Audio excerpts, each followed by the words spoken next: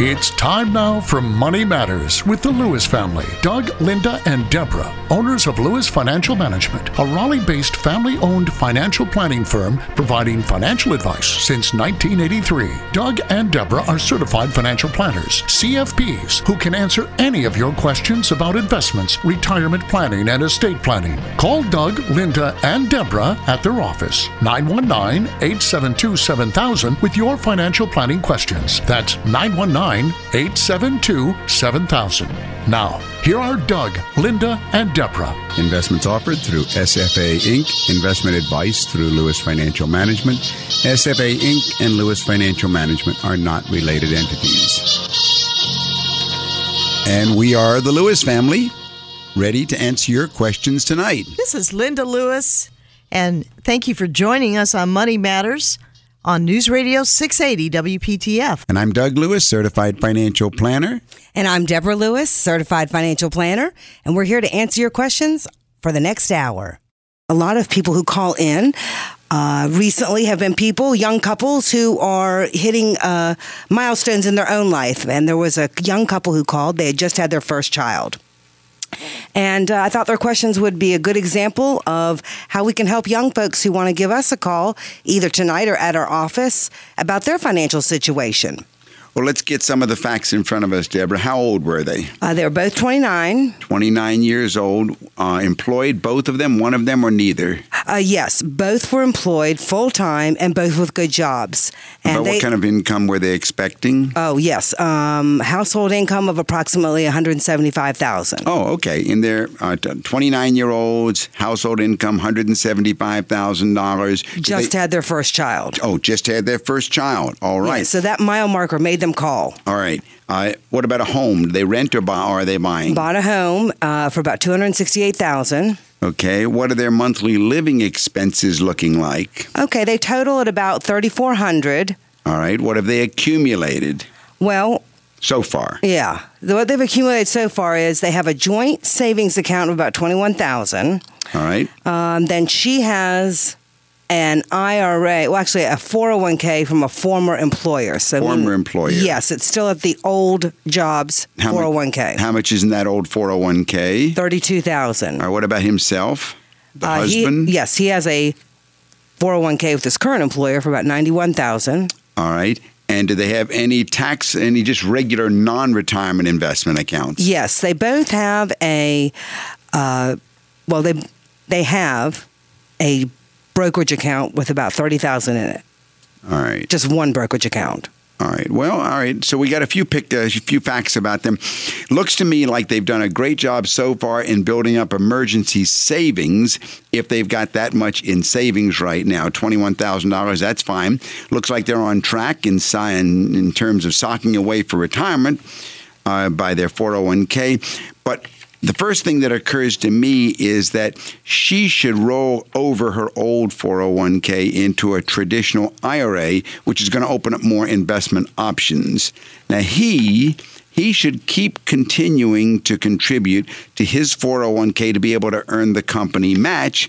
And if next year they earn more than the current Roth IRA limits, then he should consider maybe maxing out a 401k contribution or increasing what we call a pay yourself first investment plan. And looks to me like even if their gross income could exceed the income restriction, they should still check with their modified adjusted gross income numbers, either with a certified financial planner like myself, like yourself, Deborah, or with their accountant, because that is going to be the basis for contributing or not contributing to a Roth IRA. And at their young ages, Roth IRAs are very attractive. So, okay, very good. How about in life insurance? That's often another consideration. Are we insured enough or underinsured? Well, this is very important. Up until the time of having their baby, I wouldn't care. But now that they are their parents, then yes, I think that he should have at least $1 million. She should have $500,000. Both of those for the purpose of replacing income and covering child care costs. And I would get term insurance. I would look for maybe 20-year level term. At their young ages, it would probably be dirt cheap. It's going to be dirt cheap. $1 million 20-year term policy on a 29-year-old male if he's in good health it's going to be real easy. Also, estate planning documents, that's immediately important because of the child. Good. They need a will, they need a trust for their child, they need powers of attorney, and they need health care directives. Right. We need to name that guardian just in case of emergency, and then we need to take care of take care of either one of them if one were to predecease the other. All right. So it's great to hear a refreshing story It really of is. a young couple who is planning their life, but because of a wonderful opportunity, they're both working and they have a comfortable income. But now with their new baby, then new challenges, right? New opportunities, and certainly a checklist that needs to be addressed. That's right. What I'm thinking of, Linda, is the fact that financial planning differs dramatically from money management. Money management is basically a study of how your investments are doing, but financial planning focuses on stages of life. The key word there being planning. Planning. Now, you don't plan with money management, but planning is financial.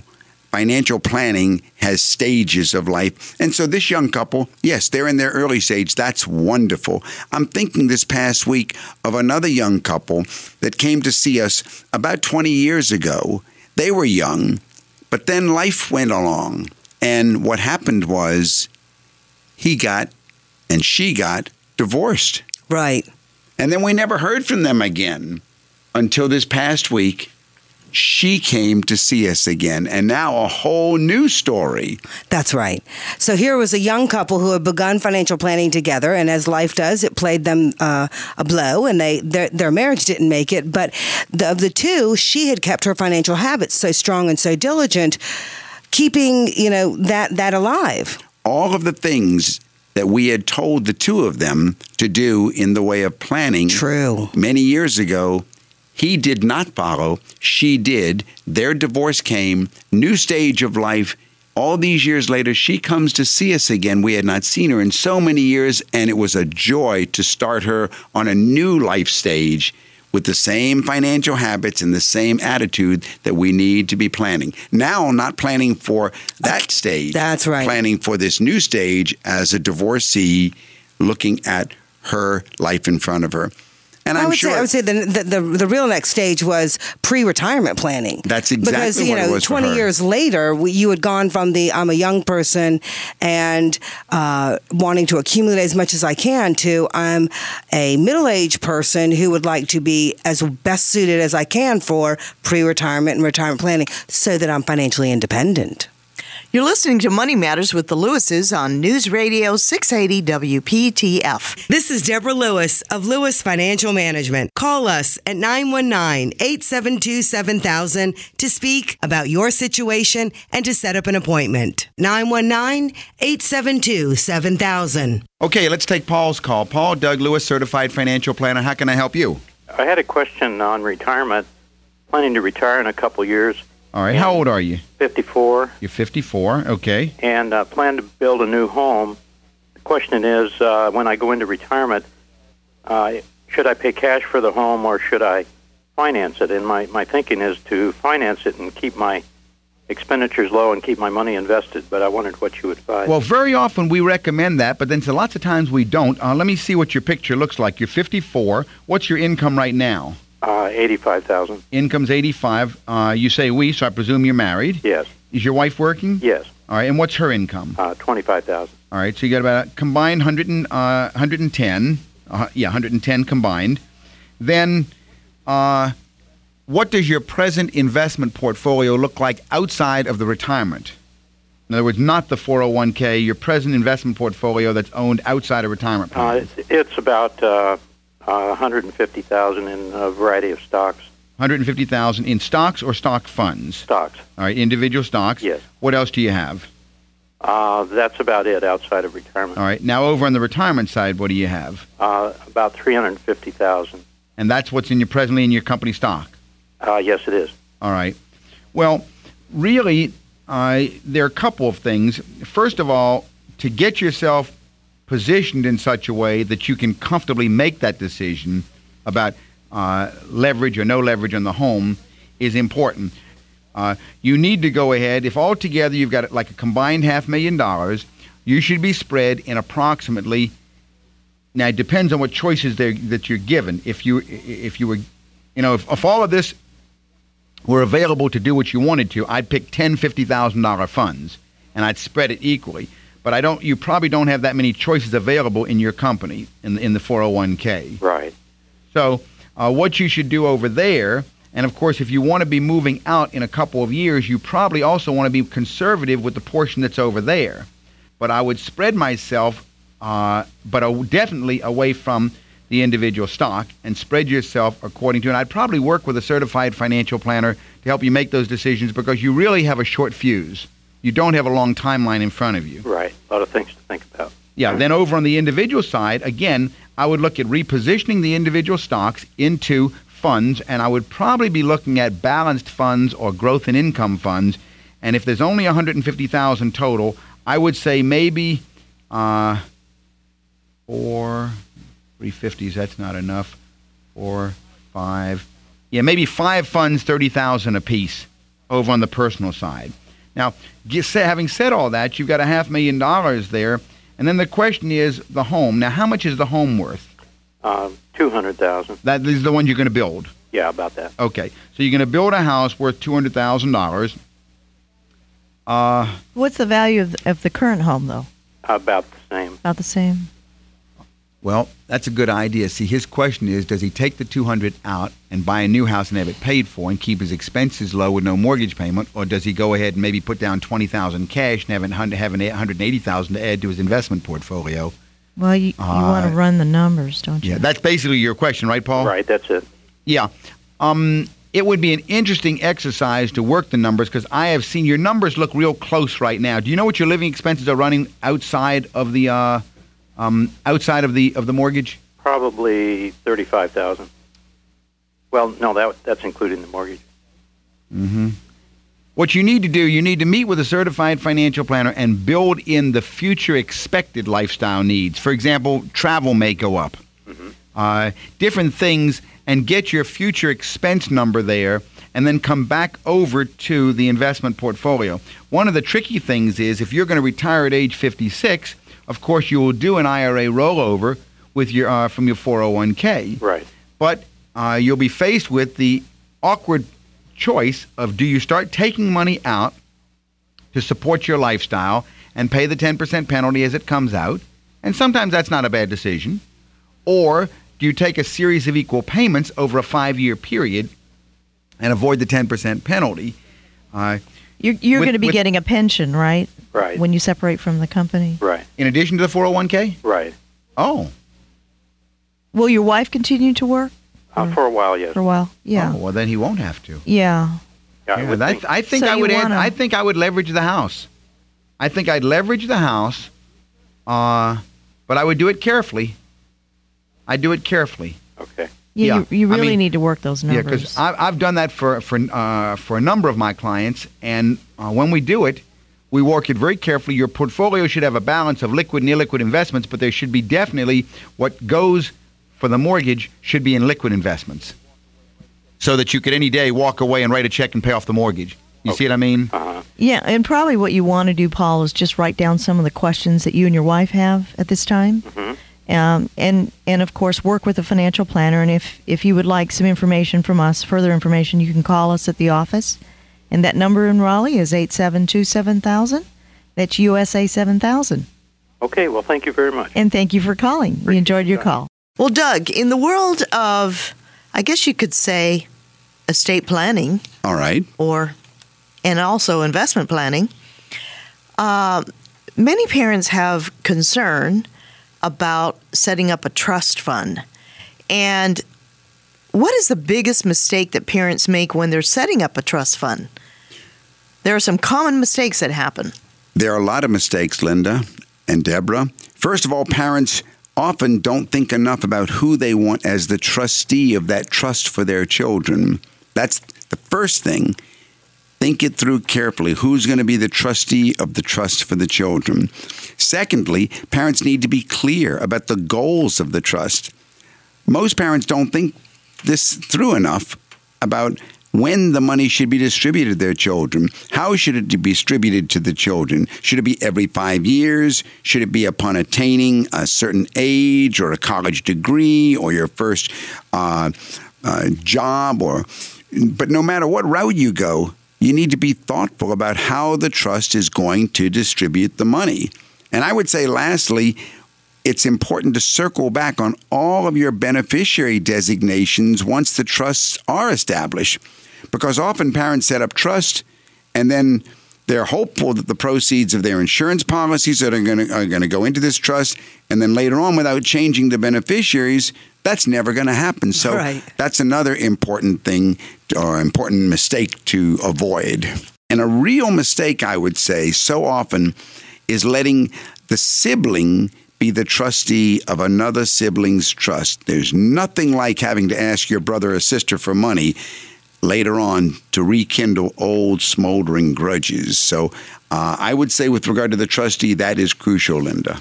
And there certainly are some little mistakes that one needs to look at, right, Doug? There are other little mistakes. There's no doubt about it. You got to be extremely sure that you're ensuring all of the beneficiary, trustee, trust ownership information, that it's thought through not only carefully and correctly, but kept up to date. Because the consequences of not keeping it up to date can sometimes be really significant. There needs to be considerable thought put into whom the trust is designed to benefit. It may not be as simple as you originally thought it through. It also might make sense to designate the trust as the beneficiary if there are assets intended to be shared equally among your children or your heirs.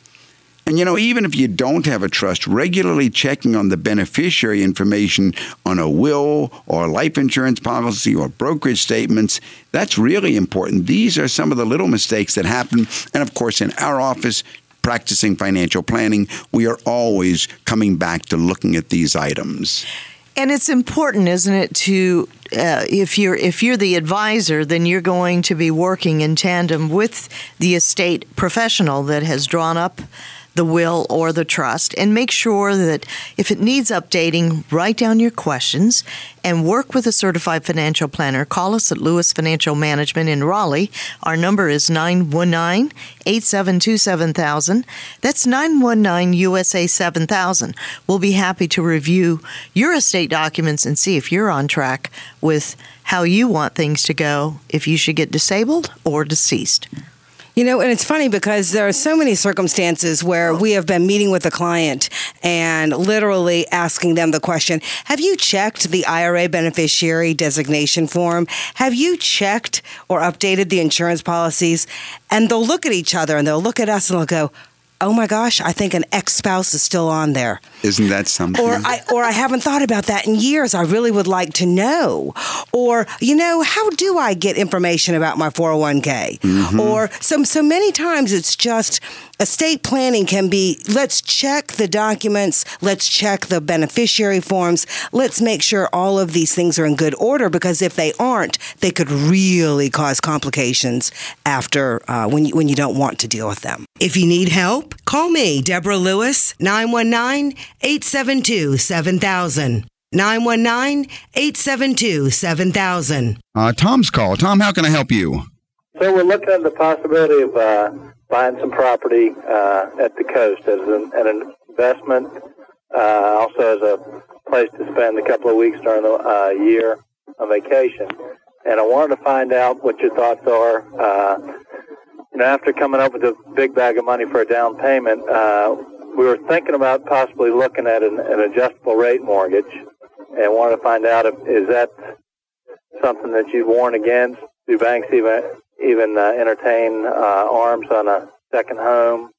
And just your overall thoughts on how we might go about getting ourselves qualified, and would you basically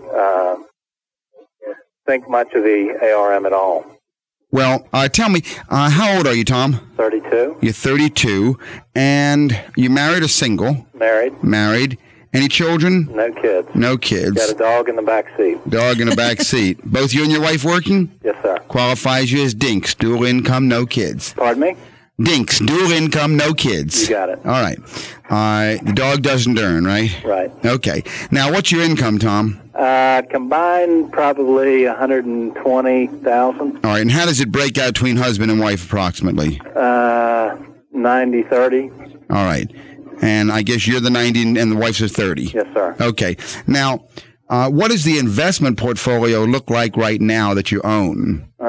Maybe between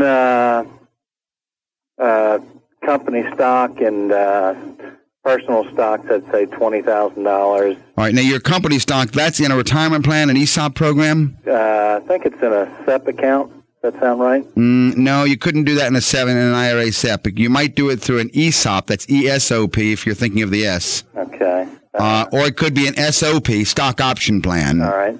Yeah. But you think there's about $20,000 there? Yes, sir. All right. What about, and you said you've got some 401k money? Right. All right. About how much is in the 401k? Maybe 10. All right.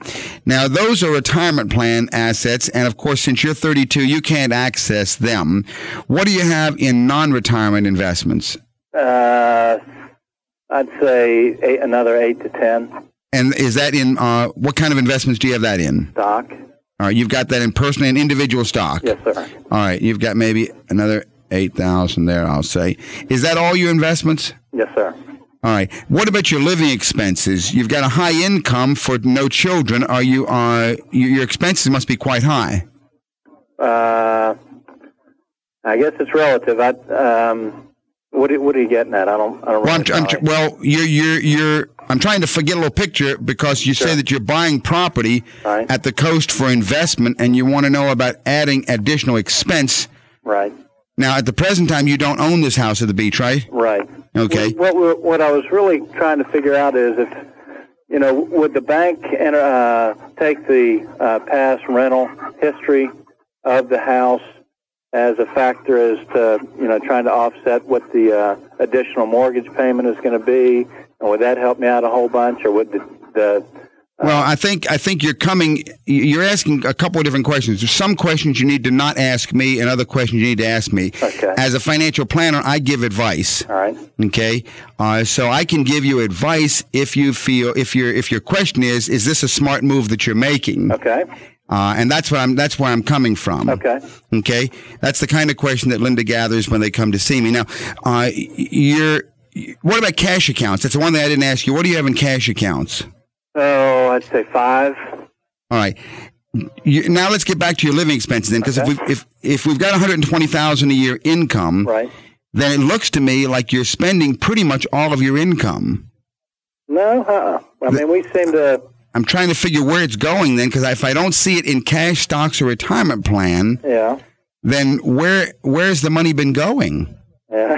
Have y'all That's something that we have trouble figuring out at the end of the month. But I don't know. We usually have, $1,000 at the end of the month to spend as we feel like spending it on. All right. Well, I think my advice to you is twofold. First of all, property at the coast is not an investment. But don't use that term as an investment, because if you do, I'll tell you it's a lousy investment. Okay. So in other words, you're not going to make money; you're going to lose money. Right. And even if you break even, it will not compete with any other alternative investment like a decent mutual fund that you're going into or anything like that. Right. So the question is, should you be at 32 buying an additional residence at the beach? And I would say no. I would say you can't afford it. You're walking into a trap that's going to be a big problem. Yeah.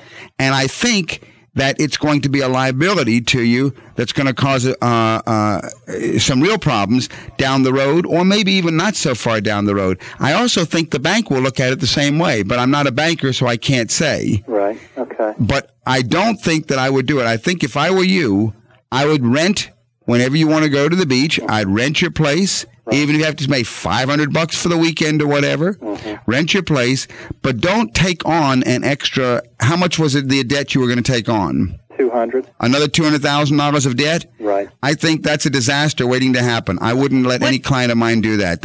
Even if the rental history is bringing in like $25,000 a year. I mean, it seems like that would offset a a whole bunch of the exposure that I'd be. Yeah, but the point is not the rental history. The point is, why are you doing it? You're trying to get too much too fast, and you're not saving a penny. You're spending everything that you're making, and if your income drops or something shifts on you, then you've got this big debt waiting, on top of you. And if you tell me right now that you are after paying taxes, or including taxes, you're spending $120,000 a year, basically. Right. Well, I'm going to say, well, where are you going to get this additional debt? And suppose something happens to the income. You know what I mean? That's too heavy for a person 32. And I have a personal story to tell you, and then I'll let you off the air, of a friend of mine who did that, and I just met him yesterday. Okay. Can I jump in real quick, though? Yeah. Would you not advise taking a greater risk, being that we are, don't have the baggage of, not baggage, but that we don't have kids. If we do go with the higher risk, this would be the time to do it, not when I've got 4 kids. Yes, but the type of risk would be in high-risk liquid investments. I would go to aggressive mutual funds which have the opportunity maybe in a given year to give you a 40% return. I got you. Where you can go ahead and compound. The problem with real estate is it does not compound. Right. It's an illiquid investment, and its value increase, if there is any, is always on paper.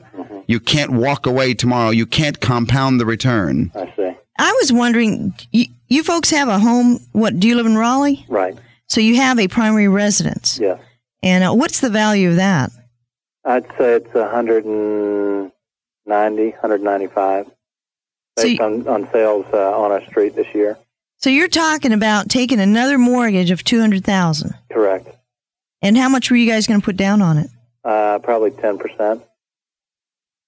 Man, that's a lot. That's a lot of debt. Well, they don't even have $20,000 cash to put down. They're going to have to go ahead and accumulate that somewhere, or sell the company. Well, they can't sell the company stock. It's too much for your income. It's much too much income for $120,000 income. Right. Tom, I don't think Doug wanted to burst your bubble or anything. It's just we're dreaming, I guess. Huh? Yeah, and no, I mean it's nice to think about having a place at the beach and being able to go down there and the convenience.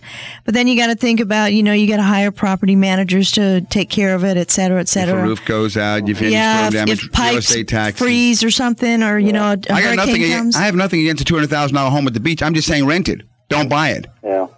Rent it, and then if you find another one you like further down the beach, then you're not tied to that one. Yeah. And you may go out and do this, but before you do that, look at the pros and the cons. Sure. Because you don't want to just stretch yourself to the point where it's going to be a nightmare down the road. Any more questions, give me a call at the office, and I'll go over your specific numbers if you want. My number at the office during the week is 872-7000, 872-7000, and you can speak to Linda. But we wish you well. Okay, thanks for your help. All right, take care. Well, Doug, another area that is often a question that's raised many times in our office is when it comes to retirement planning, most people are focused and may have questions about the possibility of them outliving their assets. So you, as an experienced and seasoned financial planner, how do you know, how do you help clients know whether or not they have enough to give away while they're alive, or that they might need to keep it to the end so they don't outlive their assets? The worry about that does not touch many people. But in my practice, what we do, as you know, is a conservative retirement projection for clients using worst-case scenarios. So if inflation is higher than we expect, if our living expenses are inflating, but we have a need that we can see throughout the years, we're going to project what we might need to take from the different portfolios. Yeah, the matter of giving versus spending. Okay. If giving is part of the lifestyle, that's important for us to know. After we have done all of those types of analyses and stress testing, which we do, for our financial planning clients right now, we do this twice a year automatically. Only then do we address the other issues, which are more subjective. There's the matter of the fear. How do we deal with this matter of fear of a stock market crash? And finally, we have to address what risks the clients may have besides a market correction. Maybe it's something with regard to their children. Maybe there's a new liability that's arisen. After all of that, and we've run all these analyses, Only then do we go ahead and look at the other issues, the tax benefits, the emotional issues. And if they're able to do so, then sure, let's go ahead and give away as much as they want to give. But it needs to be, it always differs on a case-by-case basis. I'm thinking of a client I met with last week, and the very issue came up about living expenses, and the client looked at me and said, you know, I think I'm giving too much, aren't I? Yes, I recall that. Do you remember that? I do. Do you remember that? After a lifetime of giving, there became a point when they realized that they might be hurting their themselves. future. And they said, and I remember the way she said it. She said, "Well, I've given to blank, blank, blank, blank, blank church lots and lots and lots through all these years. I think I can slow down now." Right. Well, So, and I agree with you all that you need to look at what are your expenses now and what are your needs. And as you get older, there may be the need to take care of us because it may be that your medical needs have changed, and are taking the first place in your financial issues. And it's good to revisit that. And that's why working with a certified financial planner is always a safe place to be, because you have questions about how you're spending your money and what is the best decision, right, Doug?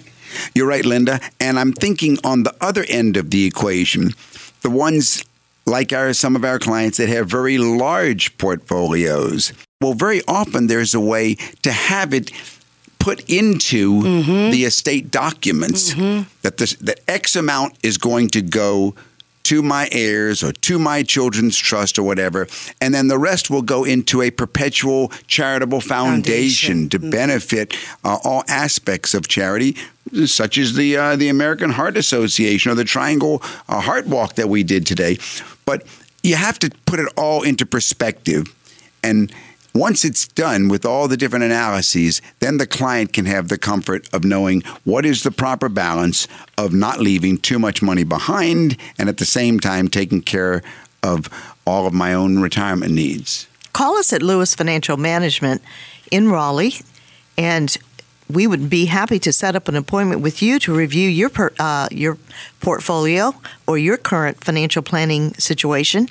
And we can make an appointment with you. Call us at 919-872-7000. That's 919-USA-7000 in Raleigh, North Carolina. You're listening to Money Matters with the Lewises on News Radio 680 WPTF. Ken, you there? This is Doug Lewis, Certified Financial Planner. How can I help you? Hi, Doug. I've heard constantly about tax-free real estate transfers. Right. I wonder if you could explain about that a little bit. How old are you, Ken? 50. You're 50 years old, married or single? Single. You're single. And do you have any idea what your living expenses are running? No, I don't. How about your income? I don't know if I want to go into it. Maybe you could just explain what the procedure is, and that would be helpful to me. You move one piece of real estate from yourself over to another individual. You instead of buying and selling directly, you use a third-party exchanger so that you don't take constructive receipt of the money. And then your money that you're going to get goes back to another individual, and that other individual turns around and gets the money and instead gives you the second piece of real estate. So you end up with another piece of real estate instead of your first piece of real estate. Very often, it's an income-producing piece of real estate. Let's say that, you've got a piece of raw land that you'd like to sell, and it's worth $500,000. You can go ahead and exchange that for another piece of real estate that's now producing 9 or 10% cash flow, and you avoid the capital gains tax on your first one. Do you have real estate? Some, yes. So you were possibly looking at unloading some of your real estate? Possibly. Because another vehicle that you could use, right, Doug, would be a charitable trust. Yeah, it works much better in many cases, and we've done a lot more of those than we have the tax-free exchanges. For many people, they don't want to end up with a second piece of real estate. They want to sell their first real estate and end up with a hunk of cash, but they don't want to pay the capital gains tax. And the reason they want the cash is they want to invest it in mutual funds, stocks, bonds, etc. And that's where the NIMCRUT strategy works much better because you don't have to end up with real estate. And depending on what the value of that piece of real estate is, if it's really appreciated, then you could transfer that asset into the trust. But it may or may not be worth it. How much gain are you facing losing? Like, what's the cost basis in your property, Ken? It'd be very low. All right. Oh, okay. So you got a minimal basis, and what's the value of the property you're thinking of exchanging? $240,000. All right, so if you're facing $240,000, the reason I mentioned that, if it was only a $75,000 piece of property, it wouldn't be worth the charitable trust strategy. What you can do, you can use the concept of controlled social capital and pay no capital gains tax using the charitable trust strategy. And that's the one that we prefer in many cases. Ken, there's a brochure that we have available that I can send to you free of charge. I'll be happy to send that to you if you would call the office during the week. What's that number? Yes, sir. That number in Raleigh is 919-872-7000. That's 919-USA-7000. Thank you very much. All right. Thanks for calling. Well, Doug, I saw an interesting article in the Wall Street Journal, and it was talking about Roths, but Roths from the perspective of being an older investor. Ooh.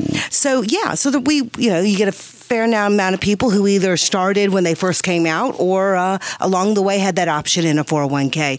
And it spoke about this whole topic being wrapped just specifically about older investors and what you should consider. And they were saying that Roths have long appealed to investors in the early stages of their career who expect to pay taxes at a higher rate in retirement. And I thought that right there was different than what we're usually hearing. Yeah, the Roth IRA got a lot of press about 7 or 8 years ago, and since then is still in the minds of many. And for some, it's a wonderful, wonderful way to go ahead and let money accumulate and then be able to take it out tax-free later on. But older investors may also be tempted to use Roth IRAs to generate more retirement income than they could with the traditional IRA or 401k, even if they expect to pay taxes at a lower rate down the road. Now, that is the story that's out there. Okay. What's the advantage for investors of saving with the Roth versus a traditional? Well, I'm personally discovering that they're small. There are not many real benefits for the older investors. You see, Roths are essentially mirror versions of traditional IRAs and 401ks. Each one is designed to build retirement assets over time by putting money into stocks or bonds or mutual funds. And then with the traditional IRA or the 401k, you get a tax deduction up front. You invest pre-tax dollars. When you withdraw the money later on, that's when you pay the taxes on the contribution. But with the Roth IRA, you contribute after-tax dollars. You can generally withdraw the contributions, and any gains are tax-free in retirement. Sounds appealing. It does, but the point is that you have to have years to make the Roth work. You often say that. Yeah, and so investors who want to capitalize on this advantage by choosing a Roth IRA over a traditional account, they have to be aware of two important caveats or warnings. Okay. It can take many years for the investment in a Roth to develop any meaningful edge over the traditional IRA. And I generally like to draw the line at age 40. When I've done my analyses, if you're over 40, the Roth IRA generally does not make up the cost factor. For those that are under 40, I like the Roth IRAs. For ones who are over 40, I feel and I have found that they just don't make that much sense. Now, the second caveat, though, is that an investor who expects to drop down to a lower tax rate could need to contribute the maximum allowable to the Roth to take full advantage of the boost that a Roth could provide. So you have this problem. Can you actually contribute enough to make it worthwhile? That's why you can't make it work so well when you're in your older years. Now, the Roth could still be a worthwhile choice, but you need to run the analyses. You don't have to do the 70.5 minimum distribution on a Roth as you do on a regular IRA. Nevertheless, I don't think I would try and do this on your own. You need to be able to run the analyses. That's what we do in our office. And personally, I think the Roth needs to be approached very cautiously, Deborah. Okay. Very good. You're listening to Money Matters with the Lewises on News Radio 680 WPTF. Call me, Deborah Lewis, Certified Financial Planner of Lewis Financial Management, 919-872-7000. 919-872-7000. Jim, this is Doug Lewis, Certified Financial Planner. How can I help you? Yeah, I make about $50,000 in self-employed income, which I don't really need to live on. I wonder what the best way to invest that would be. Well, it depends on who you are. Tell me a little bit about yourself. Jim, how old are you? I'm 32 years old. I got 4 kids. 32, married with 4 children? Married with 4 You got a little army. That's right. 4 kids. Yeah, you must have. You're 32 years old, 4 kids, I'll say. Yeah. And you're saying that you've got self-employment income of about $50,000 that you don't need. Why? You have other employment? Yeah, I make about $100,000 in my regular job. Okay, that's what I wanted to know. All right, so you've got $100,000 income, plus you've got this 50 is what you're saying. Right. All right, and that's self-employment income. That's $150,000 total. Now, that $50,000, is that Schedule C income? It's not a corporation, is it? No, independent contractor. Okay, so that's Schedule C income, yes. And is that $50,000 net after expenses? Yes. Okay, so that's the bottom line of your Schedule C. Is your wife working, or is the $100,000 the total, the $150,000 the total family income? She stays at home. Okay. About how much are your living expenses? About $4,000 a month. Really, it's about outgoing. All right. Okay, so if you got $48,000 going out, let me ask you now, what's your present investment portfolio look like, Jim? What do you have presently invested in non-retirement monies? I got about $12,000 in money market and about another $5,000 in mutual funds. $12,000 in money market, $5,000 in mutual funds, and where's the rest of it? That's it. I really just started making money this year. So you don't really have any investment portfolio yet? Not much. Yeah, you need some bad help. Well, you need some help bad. You don't need bad help. You need help bad. Can he set up a SEP IRA? He can do a number of things. He can do a number of things. First of all, you can set up a SEP IRA, and that's right. That will go ahead and be tax deductible. That will reduce your income tax. And we can go ahead and select a mutual fund for that to go into inside a SEP. And if you're only 32 years old, you could probably use either an international fund or an aggressive growth fund or a small cap fund.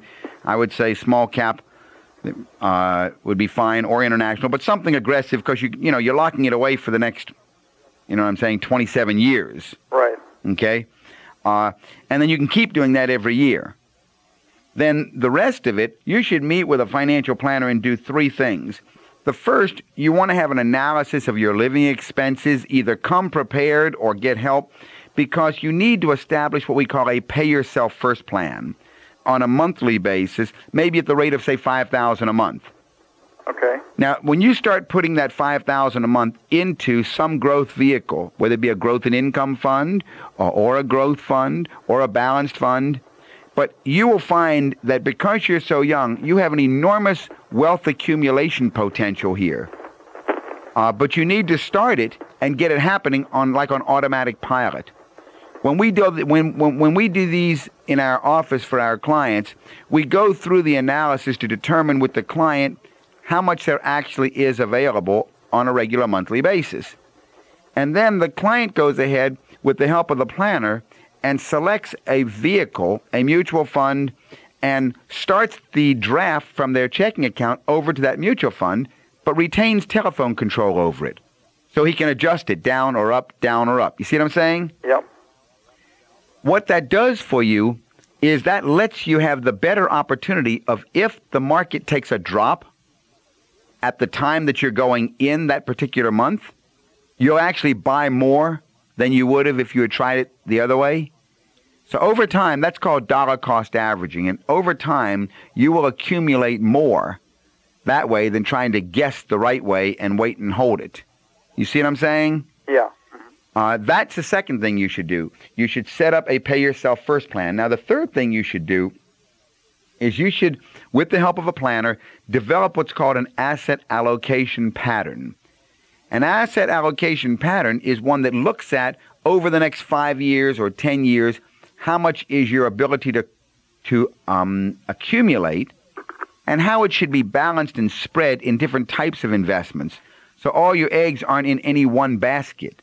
I'd maybe with your $50,000, I'd pick a $20,000 growth and income fund and a $20,000 balanced fund and a $10,000 growth fund, and then let your $6,000 a month be going into that third fund until it reaches the 20, and then shift to the next fund and keep building it that way. If, on the other hand, we'd have a different income story, we got to approach it differently. But I wouldn't try and just select the fund outside of the whole total picture. Yeah, Jim, what would be helpful is if you would write your questions down. And if we can be of more assistance to you, you can call me at the office during the week. Okay. And the number in Raleigh is 919-872-7000.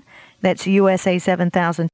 Well, Doug, Linda, there is a conversation that many families find hard or difficult to get started, and it's this conversation about estates, wills, what's going to happen when mom and dad die. And for many parents, the idea of speaking to even their adult children about what's in their estate can be really unappealing. And a few parents want to dwell to begin with on their own mortality, which, can make them uncomfortable, but can also make their children uncomfortable. Yeah, the benefits of getting everything out in the open, on the other hand, can be enormous. Telling children ahead of time what to expect allows parents to explain their decisions. It also allows the children to plan their lives accordingly. Of course, that's going to prompt the parents sometimes to make wiser decisions about their wills, and there may be tax benefits in some cases. Okay, so full disclosure may not be right for every family, for many or a number of reasons. But let's just say you're a family out there that wants to get started talking. Here are what we think are 5 good ways to get this conversation started. One, you'll have a chance to smooth over ruffled feathers in case there's that possibility. Yeah. I mean, and it's true. By getting it out in the open, you do have the chance to smooth over any ruffled feathers. Talking things out while the parents are alive may help soothe over what could be resentful later on. These are decisions that the parents can explain and share with their children about why they want things to happen a certain way during their lifetimes in their own words, and that, of course, can alleviate hurt feelings later on in the future. To some of our listeners, I know that for those that maybe have just gotten the news that they have an illness, and in some cases, a terminal illness, or at least a lifelong illness. Some folks get MS, or Lou Gehrig's, or lupus. And then it may, your health, or Parkinson's. And so your health may deteriorate over time. And if you have young children, then you're more concerned. But also, if you have older children that maybe they're still college students, you want to have the conversation at one point, right, Doug? That's right. The conversation is important. It needs to be out there because of a lot of reasons. The first one, of course, is this matter of smoothing over ruffled feathers. But then there's also that you can save the children hassles and prevent mistakes. Yeah, and I think that's a big one, is that if you have this conversation with your adult children about what your intentions and your desires are, then they don't have to both grieve and figure out where the will document is. I mean, that's just an unnecessary timing. So parents should let their heirs know what to expect so they aren't left scrambling to pick up the pieces months or even years later. And this can be very, very the worst time possible to try and figure out where did mom and dad own things, keep documents that were important to us. Yeah, those are 2 of the reasons that you need to have the estate talk, smooth over possible ruffled feathers in the future, and save the hassles and the mistakes when the time comes.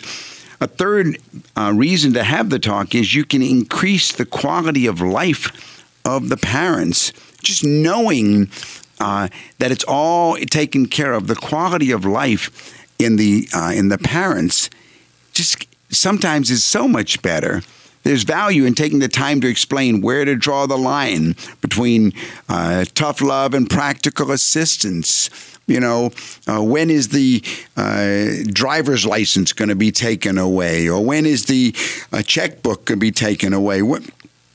In other words, when do you want it to happen? Have this discussion ahead of time so that when the time comes, it's all been worked out. Yeah, that's a really big one. Just making it much more comfortable to have already had that conversation. A fourth reason to have the estate talk is the children may give you a better idea. And I really like this reason because there are so many examples. And one example can be summed up where there was a client who was concerned that after he died that the family lake house might not be used enough to justify keeping it. And so without discussing the matter with his children, the client included a provision in his estate plan that if the property were not used at least 125 days a year, that the trustee would be required to sell it. So his advisor had said, well, there's plenty of scenarios where that family or those family members might not meet that quota. You know, what if there's an illness or an overseas assignment? So fortunately, the father realized that he needed to discuss this with his children and really iron those details out. That's not uncommon, Deborah. I'm thinking of a number of times where I've had the estate talk with the clients, and he's talking about a specific piece of property that he thinks his kids are going to love, to have family reunions in the future and everything. And I'm looking at the numbers and I'm realizing that's probably half of the value of the estate. Suppose, one of those kids wants their inheritance. They don't want to just have a beach property sitting there. They want their money. And all the headache of having to pay the property taxes and taking care of it when the next hurricane comes blowing So it in. needs to be discussed. You're right. And then, of course, the fifth thing or reason that you want to have this talk is that it can save taxes. Parents should consider the tax consequences of the wealth that they're going to pass on to their kids, especially in cases where maybe the children are already wealthy enough that they don't need the inheritance. Maybe we could set up a generation skipping trust to where the wealth passes directly to the grandchildren.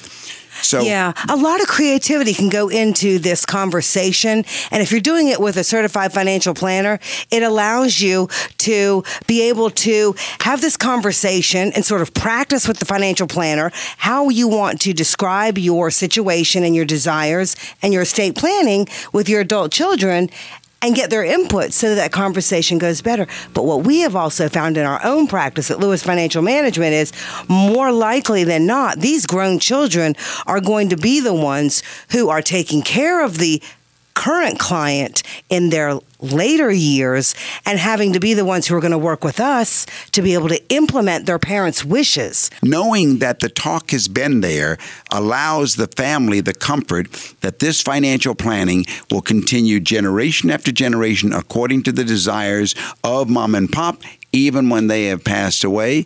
And on our end, we get the joy, right, Linda? We certainly do. Of helping them go generation after generation. Yes, sir. We had the explicit, I don't want to say pleasure, but it was precious this past week when you and I visited a client of ours who is terminally ill.